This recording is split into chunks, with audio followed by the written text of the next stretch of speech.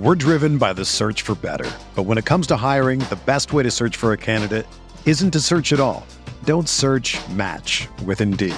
Indeed is your matching and hiring platform with over 350 million global monthly visitors, according to Indeed data, and a matching engine that helps you find quality candidates fast.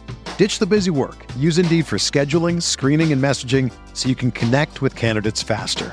Leveraging over 140 million qualifications and preferences every day, Indeed's matching engine is constantly learning from your preferences, so the more you use Indeed, the better it gets.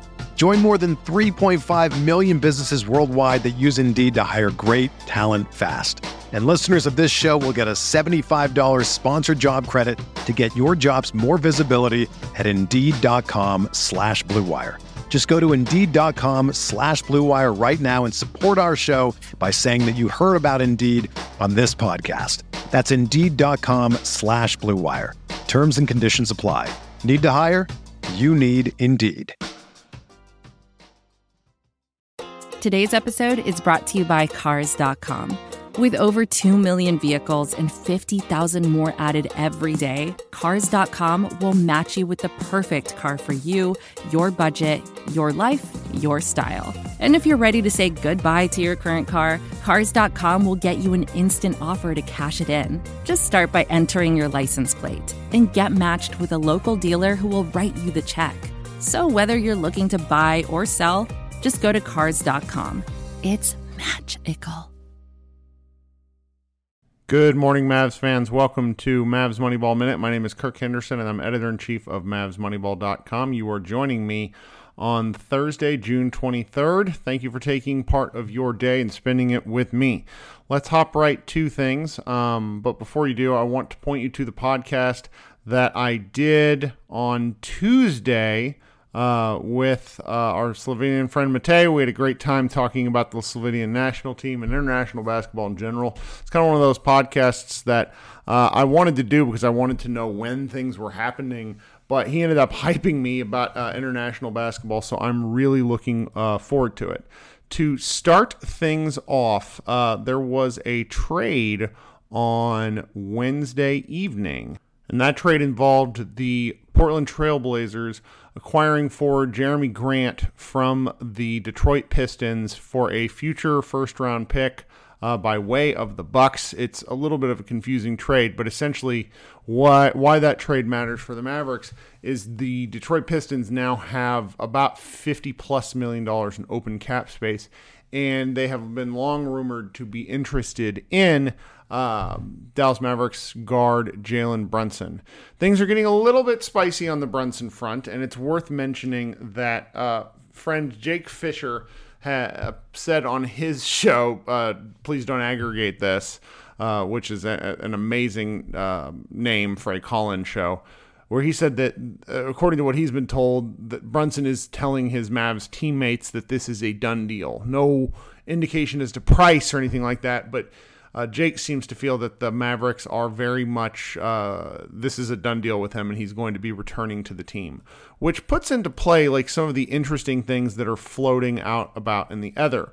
ESPN's Adrian Wojnarowski went on TV and basically said the Mavericks are going to need to give Brunson a near max to keep him.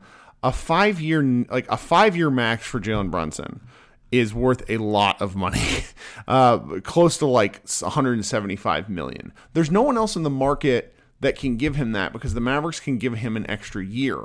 A couple of other teams can give, like, I want to say the Knicks could, if they were able to clear cap space, they might be able to give him for like 4 for 107 is what CBA Mavs told me. So it's just, I feel like I'm missing something with the math with all the different things that are floating around. I've also been told that like the deal could be closer to the Mavericks end for like 4 years for $88 million. I mean, the point being is I'm hearing all sorts of things, but I don't know how to really reconcile it. Mark Stein of this Mark Stein Substack, he went and noted that that if the Knicks are able to clear cap space, they would be a quote legitimate threat to prevail in the Brunson sweepstakes, end quote. There's just like a lot of information floating about out there, and when you get to this point in the offseason, it can be a little frustrating. where it becomes an instance of, what information do you believe? And the answer, in all honesty, is, you don't. I kind of choose to just not worry about it. Like, I'm going to like talk about it, but I'm not going to let it, rev me up, because there's still another, 8-ish days until free agency starts. And, we'll know really quickly. So, if you can wait another week or so, this stuff will sort of clear itself out. Again, I'm going to put links to all these things in the show notes if you're curious as to what I'm talking about. Dalton Trigg did the kind of aggregation of the report from Adrian Wojnarowski, because it was something I'm pretty sure that he said on TV, not something that he wrote about, because I don't know. The stuff with Woj is getting stranger because as Mark Stein pointed out in his Substack, like, Woj will sit on information as it benefits people around him. It's I don't know. It's a little uncomfortable sometimes. All right, there's a couple more things to talk about, and then we can get on with your day. Later on tonight, the Dallas Mavericks will potentially be involved with the NBA draft. There was news via The Athletic that the Mavericks were interested in getting back into the draft if it meant they could land guard Trevor Keels from Duke. That's an interesting one. I don't know a ton about Keels. Our guy Lucas Yu actually had a profile that we just decided not to publish that breaks down his kind of analysis of Keels' game. And the Keels thing, it's odd to me because he's not, it doesn't seem like he's a great shooter, but he's like still a very interesting prospect for later in the draft.